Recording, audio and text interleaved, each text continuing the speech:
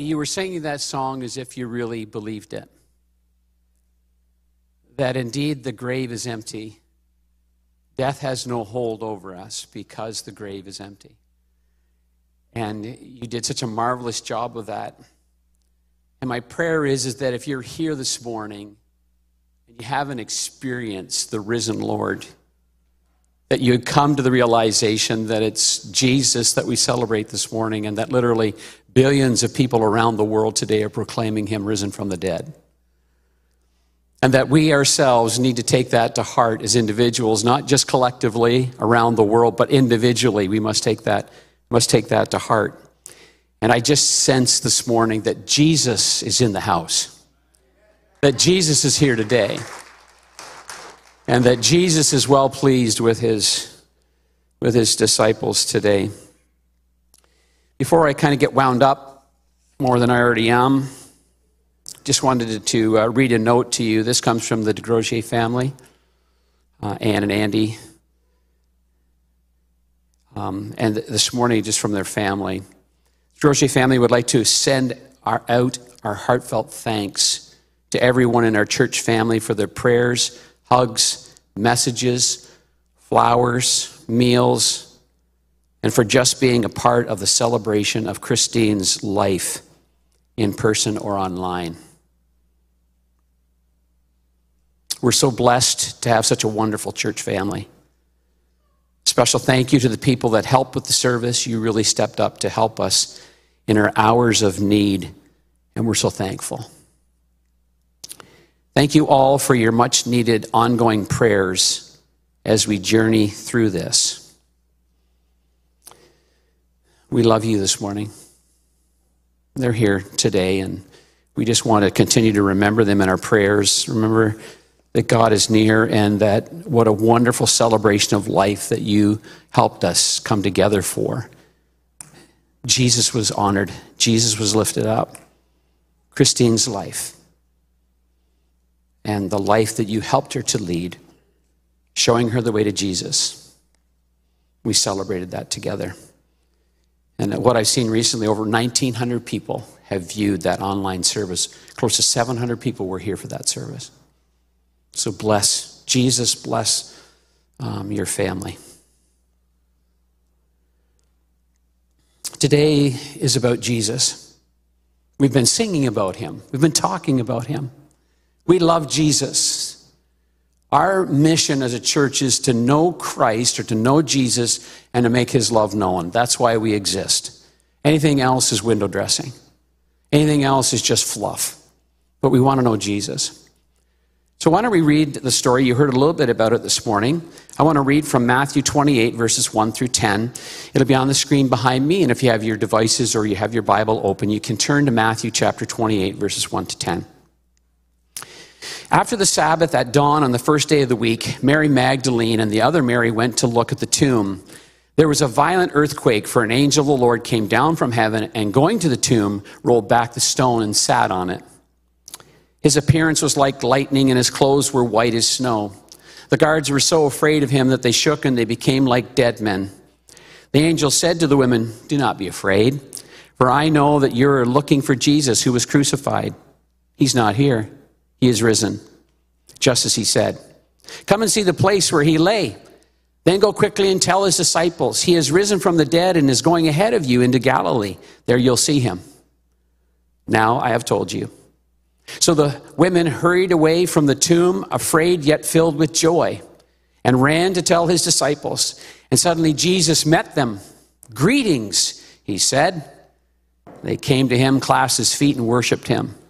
Then Jesus said to them, "Do not be afraid. Go and tell my brothers to go to Galilee. There they will see me." Father, this is your word. May it penetrate our hearts.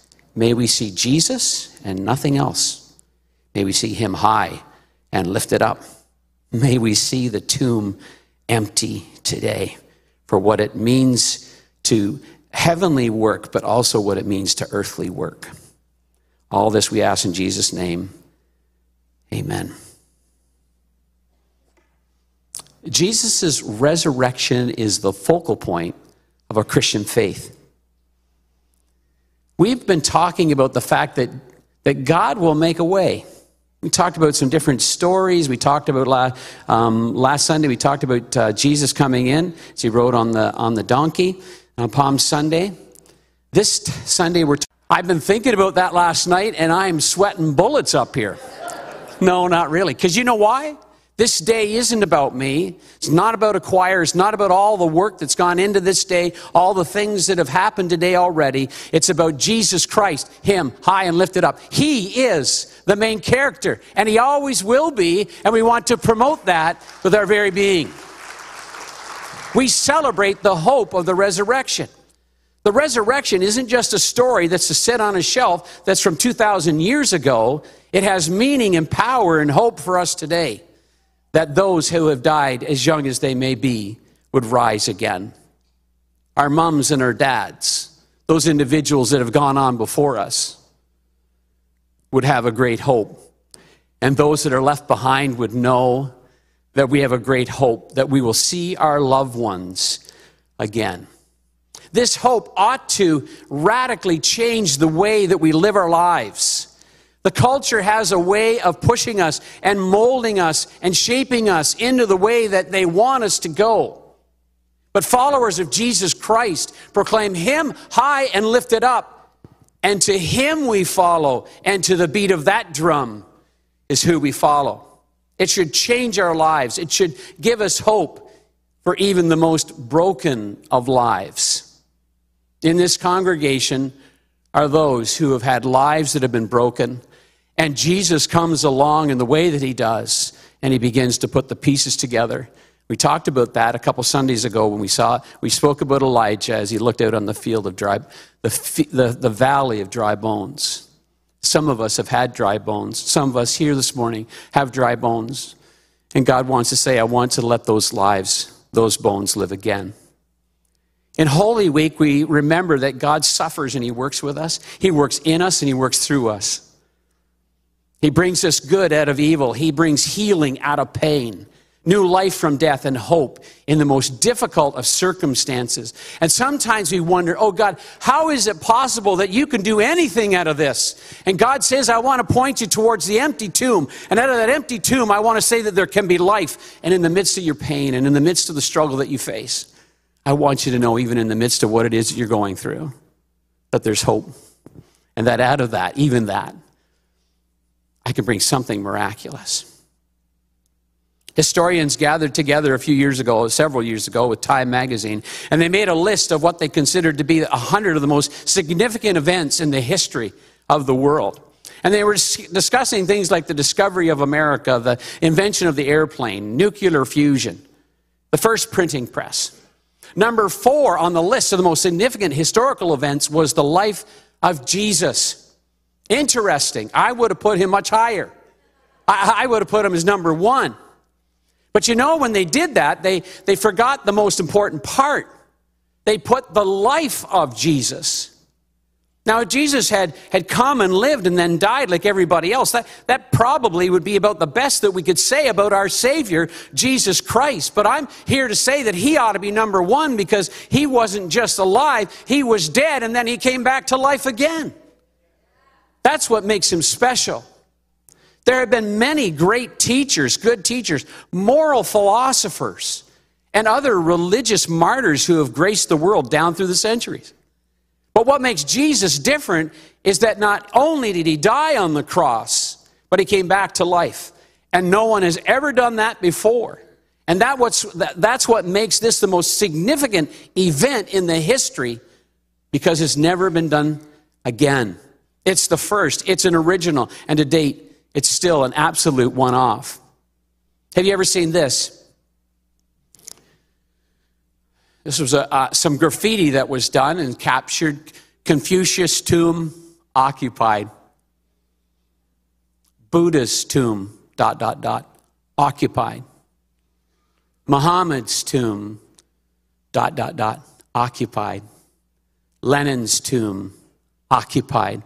And my friends, Jesus' tomb, empty. And the world, as a consequence of this empty tomb, has never been the same again. History revolves around this one unique, amazing event. It is life-changing. It is world-changing. The one point of the sermon is this, and don't think we're just going to do one point, but we'll come back to it a few times. I will get you out by lunchtime. Your lunch may be different than mine, but we'll get you there. It says this, the stone was rolled away not to let Jesus to come out, but to let us in. Not to let Jesus out, but to let us in. In the gospel accounts of that first Easter Sunday morning, we read that the women who lingered at the cross after the disciples had ran away went to the tomb at dawn. I often wonder what their intentions were to come to the tomb. Perhaps they just wanted to be close to Jesus. When people pass away, we just want to be close somehow. Sometimes we go back and we visit the grave. Sometimes we want to go there and just talk, just to try to get some things off of our chest. We just want to be near them. And they went there to grieve and they mourn, and to mourn. A feeling that many of us understand. They did believe that Jesus was dead. They saw him on the cross. They saw him with their own eyes as they took Jesus down off the cross. But it seems quite remarkable to me that the women didn't believe Jesus would rise from the dead.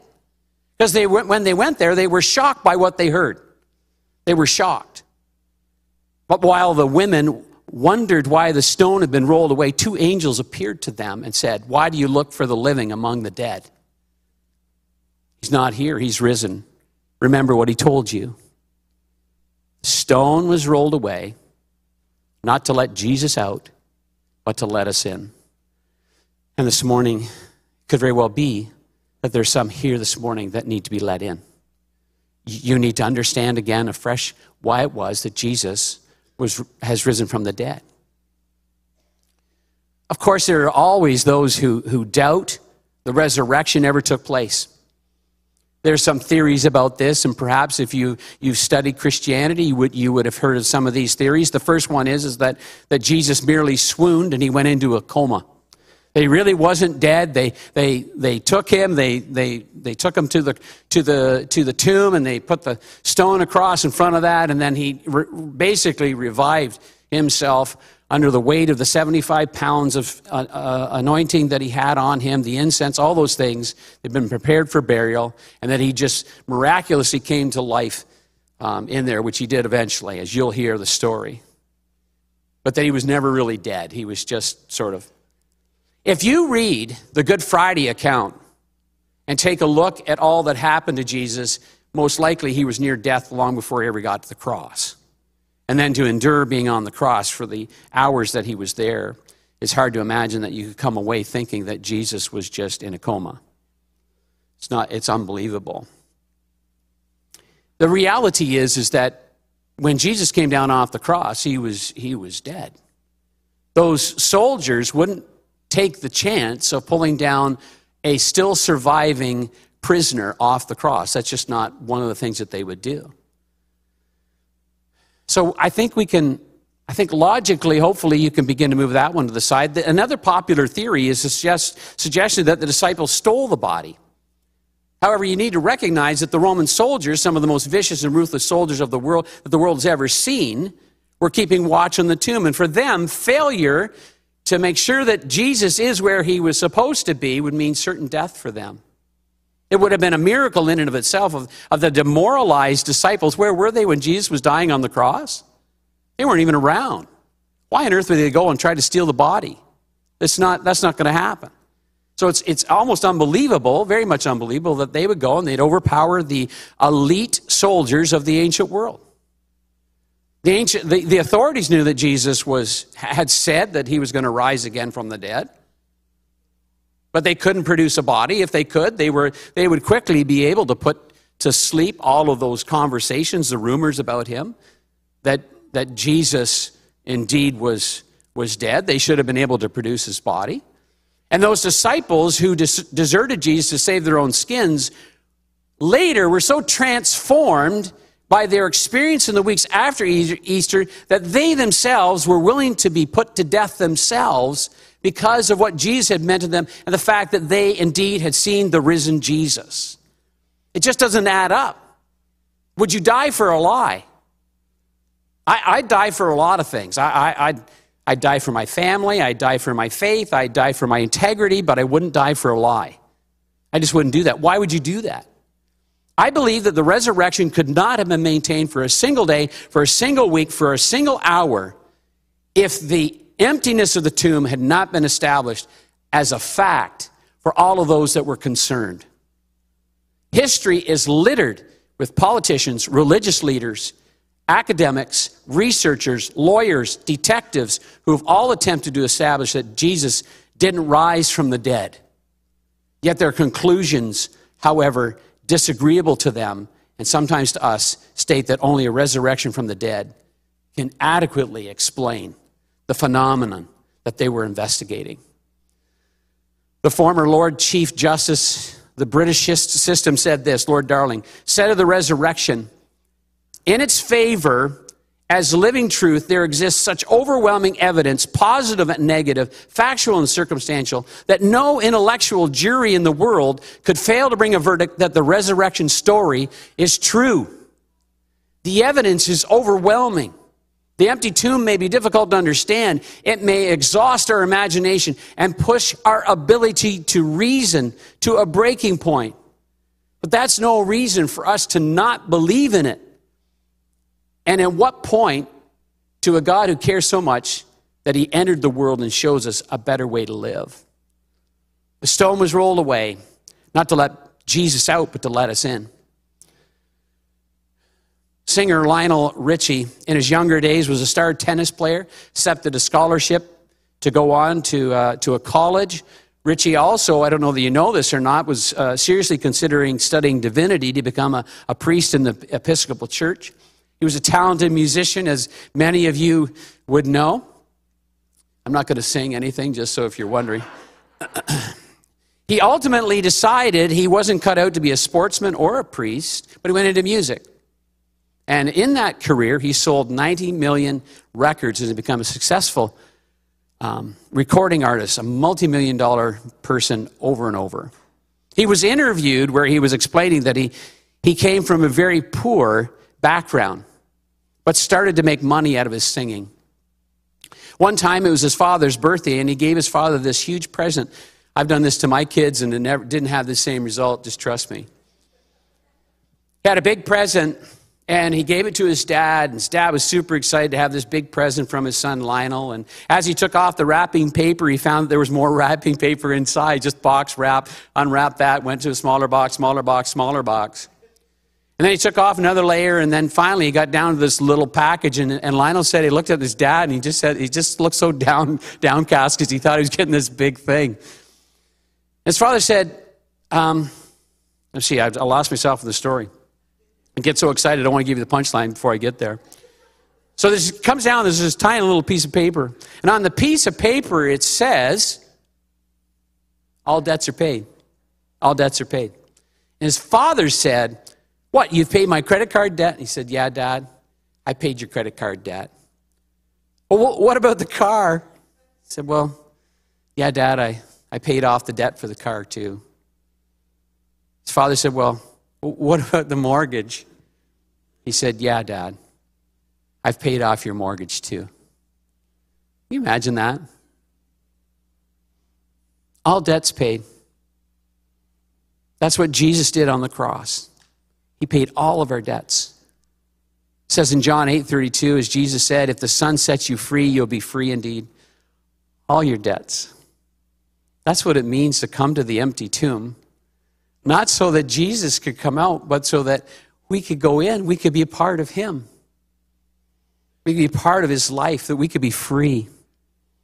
The stone was rolled away not to let Jesus out, but to let us in.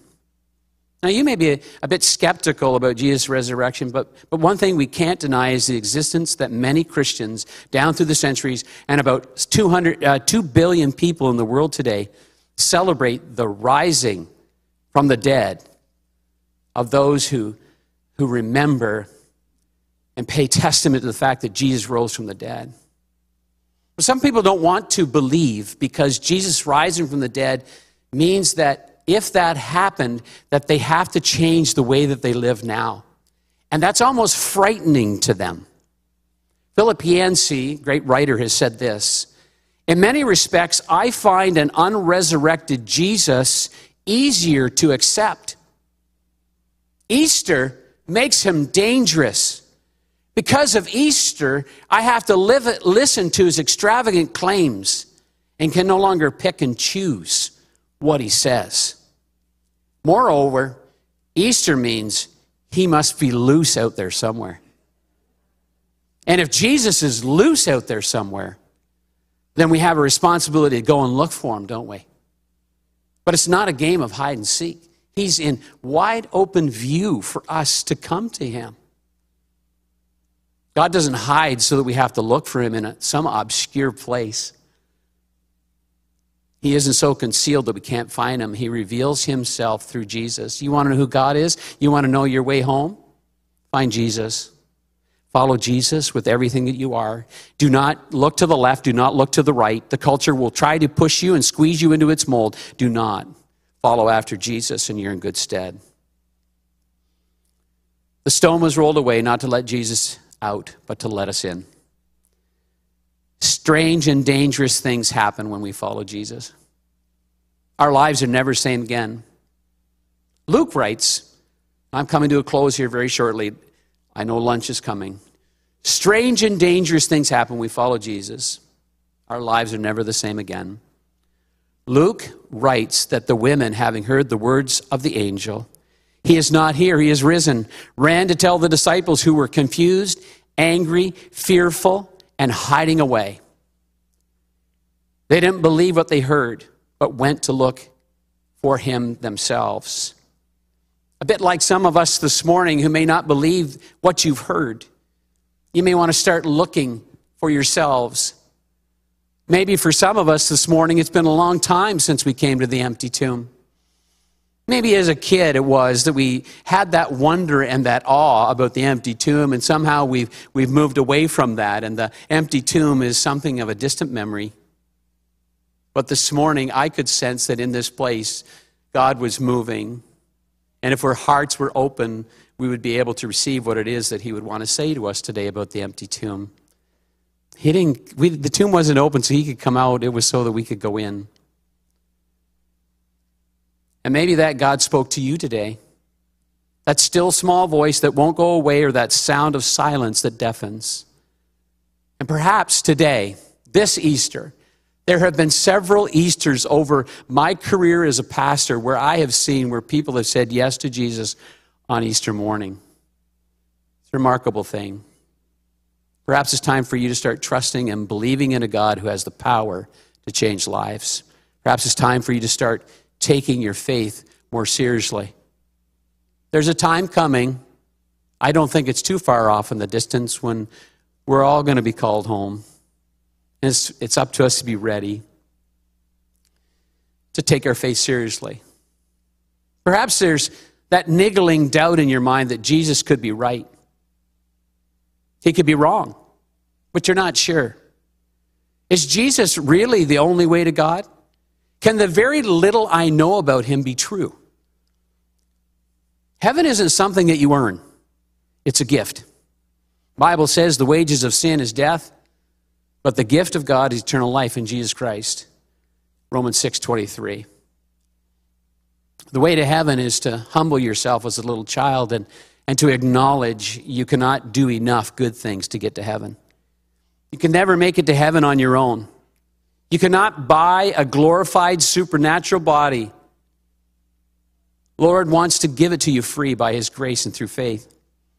Life on earth is fragile. It can be gone in a moment. It's uncertain. But we have a Savior who died for our sins according to the Scriptures, was dead and buried according to the Scriptures, and then he rose again according to the Scriptures.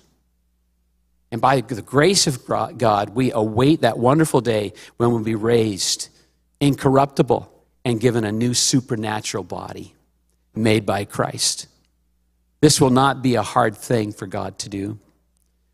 The Bible says, why should any of you consider it incredible that God raises the dead? This morning, we know Jesus who was raised from the dead.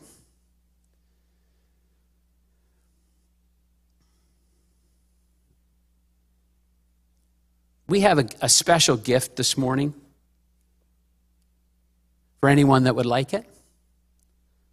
When you open up your New Testament, you see Matthew, Mark, Luke, and John. Matthew, Mark, and Luke, when they write the Gospels, which is the good news, when they're talking about Jesus, those three guys pretty much write very similarly. Some of the stories are a little bit different, and as you read it, you'll notice that. John has a bit of a different perspective. So if you have four different witnesses and they're observing something, John, he sees it and he writes just a little bit differently. But they all are writing about the life of Jesus. And if you read them through, it's just a wonderful way to read that. But if you would like to know the life of Jesus from the time he was born, right straight through his life, this book that we have this morning is being made as a gift to you. And those of you who are joining us online, if you just want to email us, info@arlingtonwoods.ca, be happy to send this to you. So we would do that for you. If you would like this book, what this book does, it tells the story of Jesus from the beginning of his life to the end of his life. And it just harmonizes it to make it a little bit easier to read his life from beginning to end. So I want to give this to you as a gift. If you can use this, great. If you can't use it, then just leave it back there. If you know of someone that could use this, then take one and give it to them. It's just a great great devotional. It's a great opportunity to know who Jesus is, because that's who we're talking about this morning. I'm going to ask you to bow your heads. And those are available to you, those books, as you exit the back. They'll be made available to you, as well as upstairs on your way out the door up there as well. Let's pray. Father,